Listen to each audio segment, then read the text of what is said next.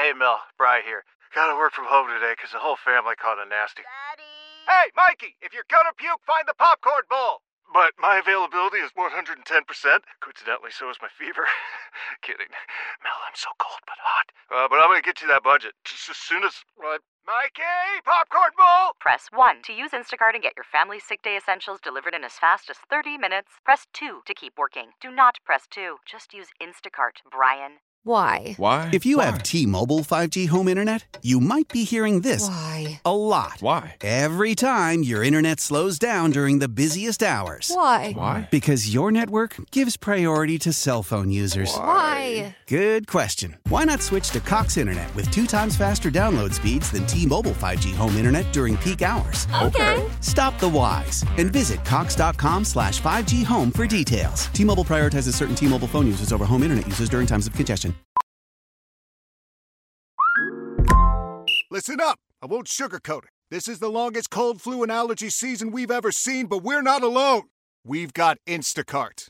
Sure, you may be a coughing snot faucet who just wants mommy, but you're not giving up. Not when cold medicine, fragrant herbal teas, and honey shaped like bears can be delivered through Instacart in as fast as 30 minutes. Now let's go win the sick playoffs. Daddy, I just want my soup. Oh, sorry, Sport. App says it'll be here in a few minutes. Instacart for the win. Celebrate and save at Ashley's Anniversary Sale. With Hot Buys, your choice of colors starting at just $3.99. Ashley Sleep mattresses starting at $2.50. Plus, receive a free adjustable base with select mattress purchases. And shop top mattress brands like Stearns & Foster, Tempur-Pedic, Purple, and Beautyrest Black with 60-month special financing. Only at Ashley. Subject to credit approval. No minimum purchase required. Minimum monthly payment, down payment, tax, and delivery may be required. See store for details. How powerful is Cox Internet? Powerful enough to let your band members in Vegas, Phoenix, and Rhode Island jam like you're all in the same garage. Get Cox Internet powered by fiber with America's fastest download speeds. It's internet built for tomorrow, today. Cox, always building better. Cox Internet is connected to the premises via coaxial connection. Speeds vary and are not guaranteed. Cox terms and other restrictions may apply. Analysis by Ookla Speed Test Intelligence Data. Fixed median download speeds. US Q3 2023. Every Monday and Friday at 12 noon, our Washington Commanders insider is Ben Standig. He writes for The Athletic. He's got a podcast that is outstanding called Standing Room Only. Grant Paulson and yours truly were his guests last week. You can find that anywhere you find a podcast. And, of course, you can follow Ben on Twitter at Ben Standig. So, are you still away? I know you took the weekend and went away. I went away, too. I was up in New York all weekend long. You went west. Are you still west? I am. I'm going to conduct work from out west ahead of. Was I not supposed to say something about that? Who knows? Who can say? It doesn't matter. It's all good. Sorry about that. Well, whatever. You were in L.A. for the weekend, right? Yeah. I was not upset with my decision when I was watching from sunny skies and seeing like all that horrid weather in Baltimore and seeing what else was going on in the area. So I think I did all right on that trade. Yeah, I was up in New York, and then I took the train back during howling wind and rain, and then we woke up this morning to an inch of snow, which was very pretty and holiday-esque. But anyway, so did you have a chance to take in all of the football yesterday?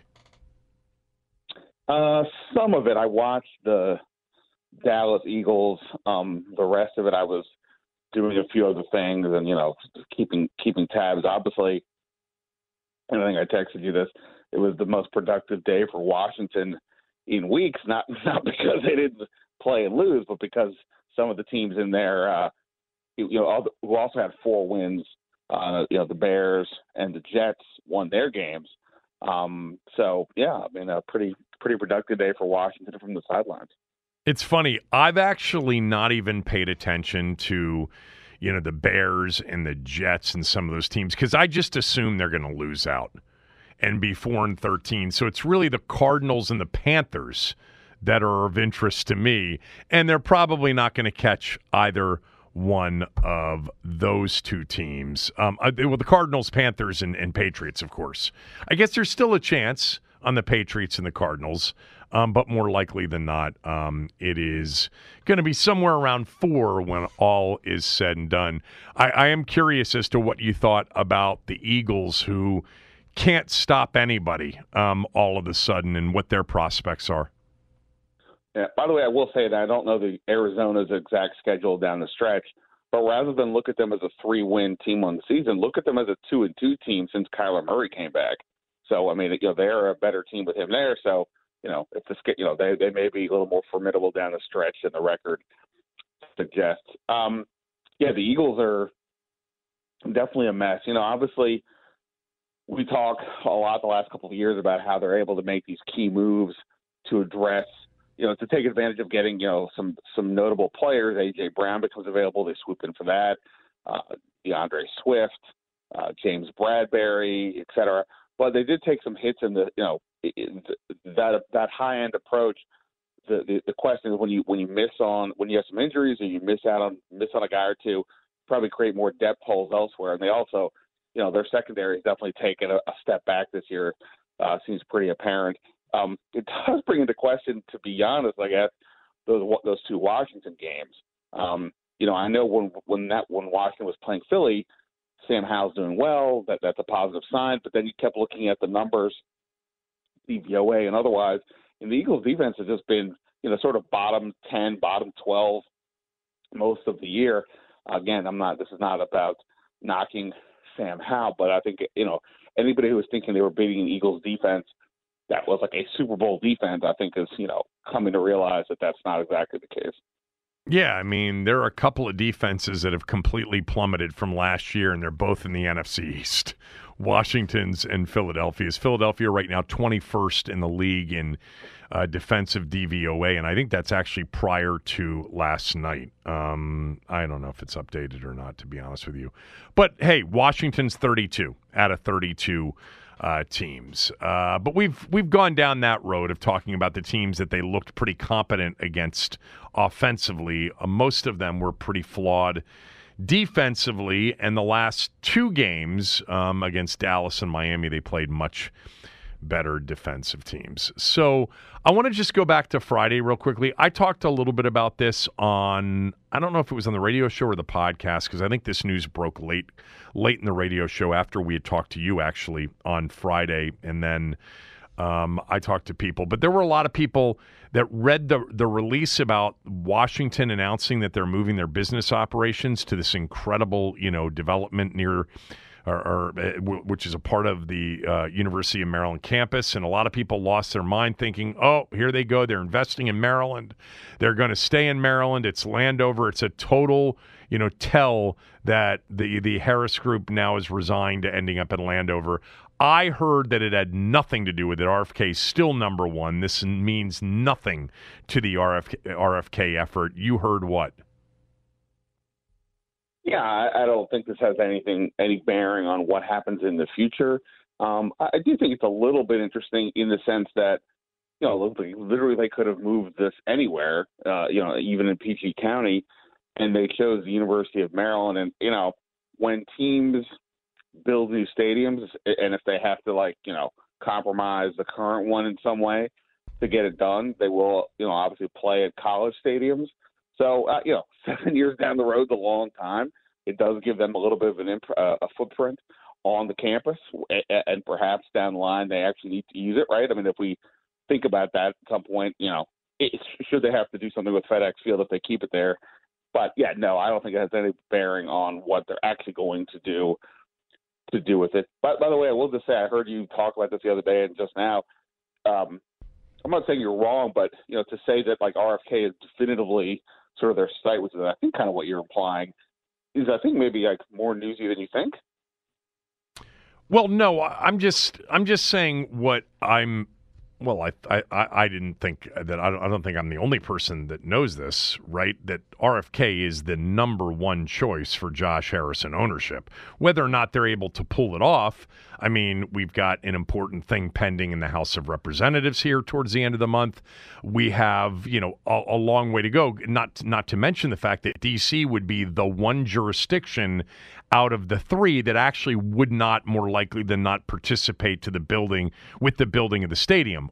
Although you would get access to all of that opportunity to build up around the stadium, retail-wise, et cetera. But no, I think I've talked about this forever, that Josh Harris and Mitchell Rales want the new stadium, number one, to be in D.C. I think they've kind of said that, right? Maybe. I guess for me it's more like, and maybe I have to recalibrate how I'm viewing this, because it's like I've been sort of saying I still think Maryland, only because I'm not convinced D.C. government gets there. We'll see.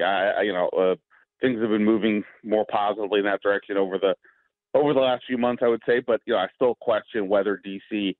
gets it done. I'm not even getting into the notion of whether it makes economic sense for D.C. because I'm not an economist. But yeah, no, okay. Well, just checking. My brain's been off for a couple of days, so I just wanted to. It's all right. I think the thing about the move to the University of Maryland, remember, they are going to play in FedEx Field for the next 5 years.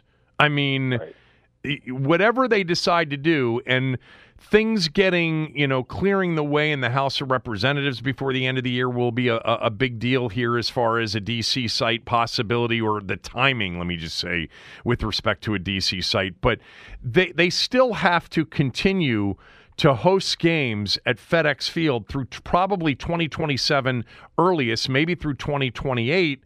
And the Maryland location, which is this incredibly burgeoning location, part of that Discovery area, gives them, 15 to 18 minutes away from FedEx Field to continue to, have access and easy access for the ticket selling group because that's where they present a lot of the times, is at FedEx Field.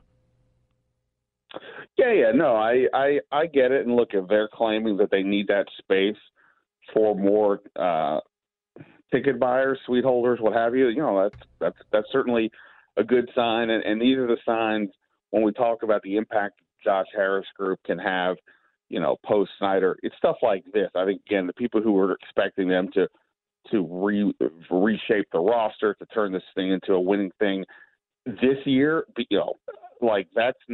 that was never realistic. But these are the things that they can be done. They clearly have been working towards. So we'll say, yeah. So I don't believe that any of it has anything to do with staying in Maryland, going to D.C. or any of it. I don't think that has any bearing. But like I said, I think it's interesting if it does come down to Maryland. There could be a world where they build a new stadium on that site, thus compromising the FedEx Field situation for parking or whatever, and they have to do something different. But that's down the road, tinfoil hat, who the hell knows? It has no bearing on anything that's happened so far. We are talking, of course, to Ben Standig. I think another interesting thing that happened, you talked about, the draft positioning and Watt, keeping an eye on that. Denton and I talked earlier today.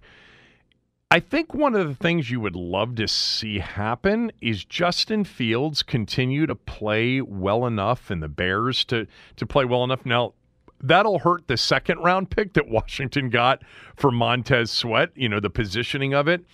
But, it puts two pieces into play. Number one is the number one overall pick that Chicago will have via Carolina as, the Caleb Williams spot, I guess, although I've seen mocks now that have included Drake May 1, Jaden Daniels 2, Caleb Williams 3. I've seen Caleb Williams 1, Jaden Daniels 2.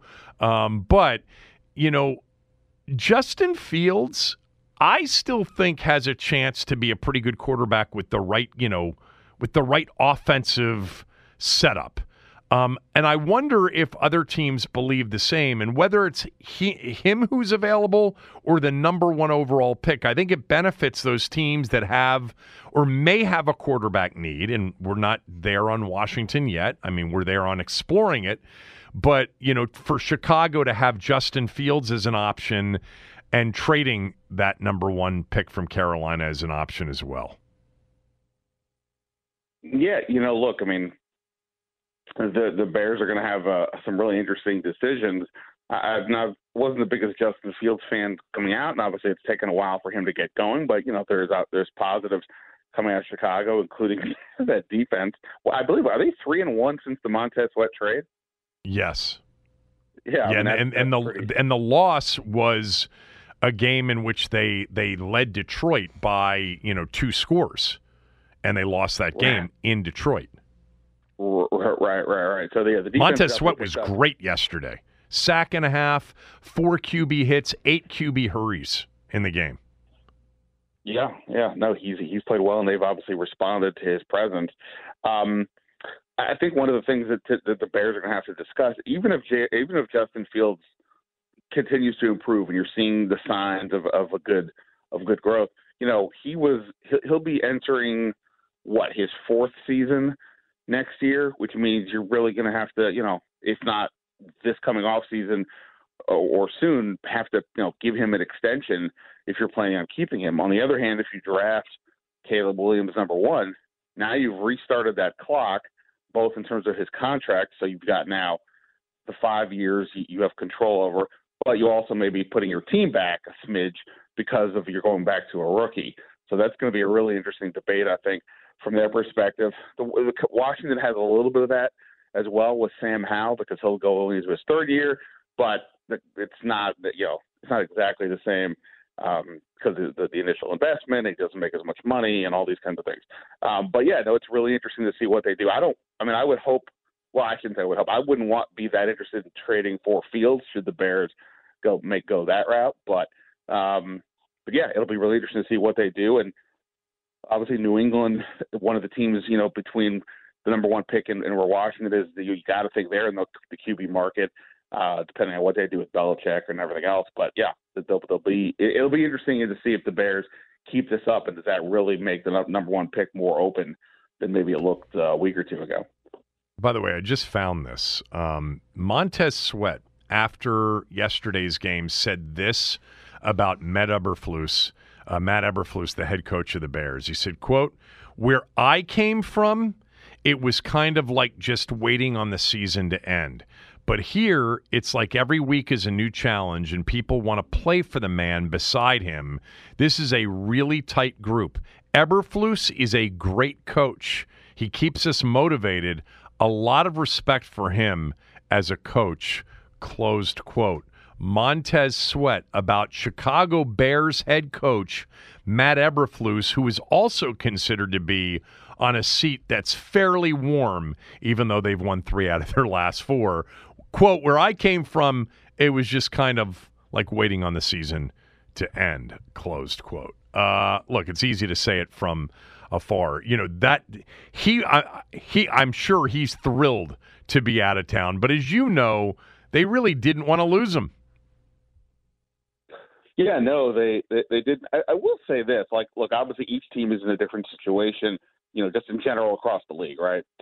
And Washington had this weird setup because of the ownership sale where it did feel like Ron Rivera's hands were tied a bit, other than being able to get Deron Payne and sign a couple offensive linemen on relatively small money for starting offensive linemen.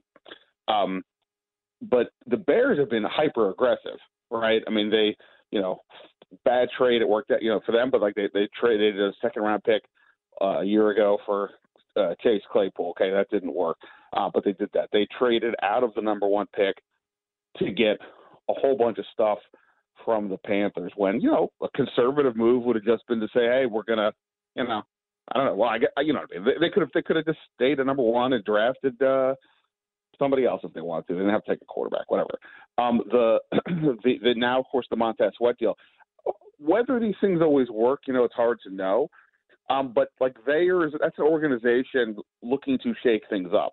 And I mean, to the point, I know the interpretation on the Montez Sweat quote, which I just heard, is sort of about the players in the locker room, but I think it's also organizationally.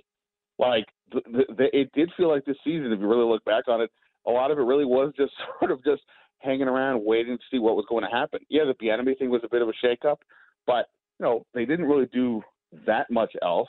And even as the season, there was never any point. Sure, they traded away Montez Sweat. Was there any real thought they were actually going to trade for somebody? Like, it doesn't feel like there's been any positive momentum towards fixing anything. I'm not saying that the individuals aren't trying within, but like not in a broader sense. Whereas the Bears, clearly they're like, we're going for this in whatever capacity that means. We're going to be aggressive, and I do think there's got to be something about how that translates down into the players in the locker room and everything else, right? Yeah, I think so. I think it's interesting, and Steve Sands was on with us on Friday, and Sands said he thinks the season completely changed when Ron decided not to go for 2 at Philadelphia with no time left on the clock in a game that was 31-30, and instead kicked for overtime, and they lost in overtime. And remember, they were 2-1 at the time. They had been, bludgeoned by the Bills the week before. And I said, well, what does that mean? They're 4-9 now. And he said, they would have 7 wins. They'd be 7-6 and in the mix for a playoff race. In thinking about Montez Sweat's comments and what you just said, I don't. Is there really a moment or even a combined number of moments that would have changed this season, decisions that were made that if they had gone the other way? I mean, I disagree with Steve, my very good friend Steve, on that. I think in the moment I didn't feel like it was a make or break on the season. I'm not saying that he felt that way either. But do you think that there was any chance? I think the Chicago game was really devastating. Because coming off it felt in the moment, remember, like the Eagles game was almost a win. It felt like a moral victory. And then what happened to Chicago? The Chicago game, I think, kind of ended everything. What do you think? Well, look, obviously, if you look back on the season, it's really hard to even – I think we talked about this last week. Like, none of their wins, you would say, are signature wins. They even, the first 2 games of the year, now that we look back on it more – like there were more struggles there than there were positives, even though at the time it felt like, oh, maybe this is like a team that's going to find ways to win or whatever.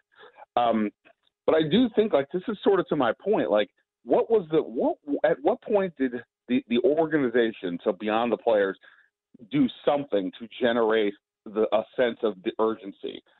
I do think there's something to be said for not having gone for 2 there. That was a conservative play, and it's one thing to do that, I guess, if you think your team is good enough. But who thought Washington was, like, good enough? Like, it did feel like there was an opportunity for a jolt. I'm not sort of Monday morning quarterbacking that call, but I understand the notion of, like, again, where was that jolt? And again, just to going off of what Montez Sweat said, like, yeah, I mean, I think I just there was at no point this year where that really happened. And again, go all the way back to some other things too. Chris Harris, the defensive backs coach, leaves. They don't go out and find the next one. They just promote the guy within who didn't have a ton of experience. And obviously, things worked out a certain way, and now Liesl Myers not here. They did, in the season. Did they sign one player this year? Maybe I'm forgetting someone. Did they sign one player this year where we're like, oh, okay, I've heard of that guy. Like that veteran's a guy that can come in and maybe give them some oomph. Instead, it was always just promoting someone from the practice squad, and I know that's part of the deal. Don't get me wrong, but like I'm just saying, at what point this year was there any sense of urgency from based on actions of the organization? I almost kind of feel like there wasn't. Well, there was no urgency in the offseason because we assumed that they couldn't, that they weren't allowed to have urgency. Well, I'm saying in the offseason, but once the games are going, yeah, like I'm just saying, there wasn't much happening. So yeah, I mean, I do kind of feel like, in retrospect, it does feel like everybody was seemingly just kind of waiting for things to unfold and see what would happen. Yeah, I think that's right. I think that this season was always going to be a season in which it was sit back and wait because there's going to be a total redo, and we're not spending big. We're going to keep this cap space where it is. We know that Harris was very much in favor of the trades of Sweat and Young to accumulate draft choices because it was going to be difficult to sign either one of them. Or, in the case of Chase, they probably didn't want to re-sign him. But what's odd about all of that is all of the excitement about the first 2 weeks of the season and how, oh my God, Dan's gone and everything's changed. The vibe is different. Hell, the vibe going into that Buffalo game, even though there were a lot of Buffalo fans in the stadium, was, maybe they can have a decent season. And even after the Philadelphia loss the following week, it was okay. You're 2-2, but you kind of expected that best case was going to be 2-2 when you looked at the first 4 games. And then came the Bears game. The Bears was a big you-know-what in the Punch Bowl. That was like it wasn't just that they lost to a winless team. It was that they got absolutely embarrassed on national TV by a winless team at the time. And remember, Josh Harris, there were reports that he had some comments about, it hurting ticket sales, which had been off to such a great start. Now, ultimately, they're 6 for 6 on sellouts, right? And I would imagine they're going to go 8 for 8 with San Francisco and Dallas in their final 2 home games. Yeah, no, for sure. I mean, I think like that Buffalo game was really jarring for me. But okay, Buffalo's a Super Bowl contender, right? We think. Okay. And by the way, they played pretty well defensively for 3 quarters in that game. Right. But that was starting to me where I started to be more concerned. In fact, especially since Miami then scored 70 points on Denver the week after Washington did what they did, which was Washington was good, but it's like, oh wait, this Broncos seems even way worse than we thought. Putting Washington's good day on offense is just a little bit different perspective. But yeah, I think the Bears loss just reinforced how bad the Buffalo game was, and that to me was when I was sort of gave up on the notion that they would be a good team this year in that respect, and obviously things played out. It's actually the perfect call segment, Denton, on a Monday after a bye week. What was the worst loss of the season? Because I think there were 3 terrible ones. Terrible losses. That's why I've actually referred to over the last week. This is one of the worst seasons, not, with projected future with no Dan, et cetera. We all understand the Super Bowl season that we just had because Dan's not here. But in terms of the actual games played, this is going to go down as one of the worst seasons of all time if they go 4-13, which is a good possibility. 5-12, good possibility. Because you just said it. They don't have a signature win, and they've got 3, by my count, absolutely horrific, embarrassing losses. But by the way, wait, would the 3 would be the Bears, the Tommy DeVito game, and what's the third one? I would say the Bears and both Giants games. Got it. So just to be both clear, Giants losses. And I'm not saying you're wrong with that. Just to be clear, that doesn't include 2 games that they gave up 45 points. I know. But at least those were good teams. Right, or the Bills game. Yeah, I think the Giants game was sort of oddly more embarrassing because everybody kind of saw the stakes. You had to win this game just to stay afloat, and the Giants are playing a kid from around the corner, a quarterback, not a real quarterback. Yeah. And then he does well. But I think but to me, by that point, I'd already come to the conclusion that this team was going nowhere. The Bears game, on the other hand, they had lost 14 consecutive games. They were 0-4 on the season, obviously. And Washington, okay, they lost to the Eagles, but there's some momentum, right? The offense looks pretty good. I mean, they're going to turn this around. They turn it around every year under Rivera at some point. Why not now? And then to get smoked, losing is one thing. To get smoked at home on national TV against a team that lost 14 in a row. And again, the Bears have played better, sure, but that to me was by far the worst. But then, like the Dolphins game, I know it doesn't count because Miami's good, but that game was over in the third Miami's third offensive play of the game. Like even the worst teams in the league, keep things going for a while. But that was embarrassing. So, and like I said, that's not even their top 3. No, and I mean the Dolphins could have actually they could have done what I think maybe San Francisco will try to do, which is to put 50 or 60 plus up on them. Weather might have something to do with it. Who knows what it'll be like on New Year's Eve. All right, thank you. Anything else? Anything from your notebook? You got a big story coming out today that I'm going to say, well, why didn't you mention that? No, I do have a new story up today. Last week I did a sort of a roster look ahead towards 2024, starting with the offense. Now I went to the defense, to try to go position by position to see, okay, what's actually, in place going forward.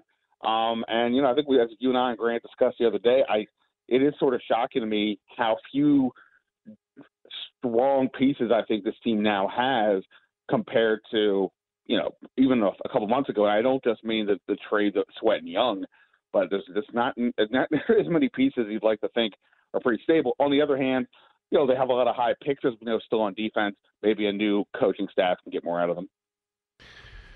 All right, thank you. Subscribe to The Athletic and you can read it. I'll talk to you on Friday. Awesome, man. Thanks. See you. Yep. That's what we're going to do here. I want to see – there's so many to choose from, Denton, in terms of the losses this year. Which was the worst loss for you? It can be for any reason, but give me the worst loss for you. There are four massively lopsided losses. To have a 34-point loss, a 35-point loss, a 30-point loss in one season, and I'll throw in the 20-point loss to the Bears, that's pretty hard to do in the NFL. What was the worst loss of the season for you? 301-230-0980. Phone lines are open. Kevin Sheehan Show, the Team 980, and the Team980.com. Why? If you have T-Mobile 5G home internet, you might be hearing this a lot. Why? Every time your internet slows down during the busiest hours. Why? Because your network gives priority to cell phone users. Why? Good question. Why not switch to Cox Internet with 2 times faster download speeds than T-Mobile 5G home internet during peak hours? Okay. Stop the whys and visit cox.com/5G home for details. T-Mobile prioritizes certain T-Mobile phone users over home internet users during times of congestion. Celebrate and save at Ashley's Anniversary Sale. With Hot Buys, your choice of colors starting at just $3.99. Ashley Sleep mattresses starting at $2.50. Plus, receive a free adjustable base with select mattress purchases. And shop top mattress brands like Stearns & Foster, Tempur-Pedic, Purple, and Beautyrest Black with 60-month special financing. Only at Ashley. Subject to credit approval. No minimum purchase required. Minimum monthly payment, down payment, tax, and delivery may be required. See store for details. Old Man Winter here. If I had it my way, it would stay winter all year long. Short days, wind chill, black ice, and a good polar vortex. Oh, heaven. Wait, is it getting warm in here? Your cold snap is over, Old Man Winter. Spring has arrived. Spring. Spring is here, which means it's the perfect time to get away in the Hyundai you've always wanted. Visit the Hyundai Getaway Sales Event, where you can get great deals on all of our award-winning Hyundai models, like the tech-filled Tucson and Kona, as well as the spacious Palisade. Enjoy wherever you go with the peace of mind that comes with America's best warranty and 3 years or 36,000 miles of complimentary maintenance. But hurry in, these deals won't last. Add more joy to your journey at the Hyundai Getaway Sales Event. Now get 0% APR or up to $1,500 bonus cash on the Hyundai Tucson. Now, during the Hyundai Getaway Sales Event. Offers end soon. Call 562-314-4603 for details.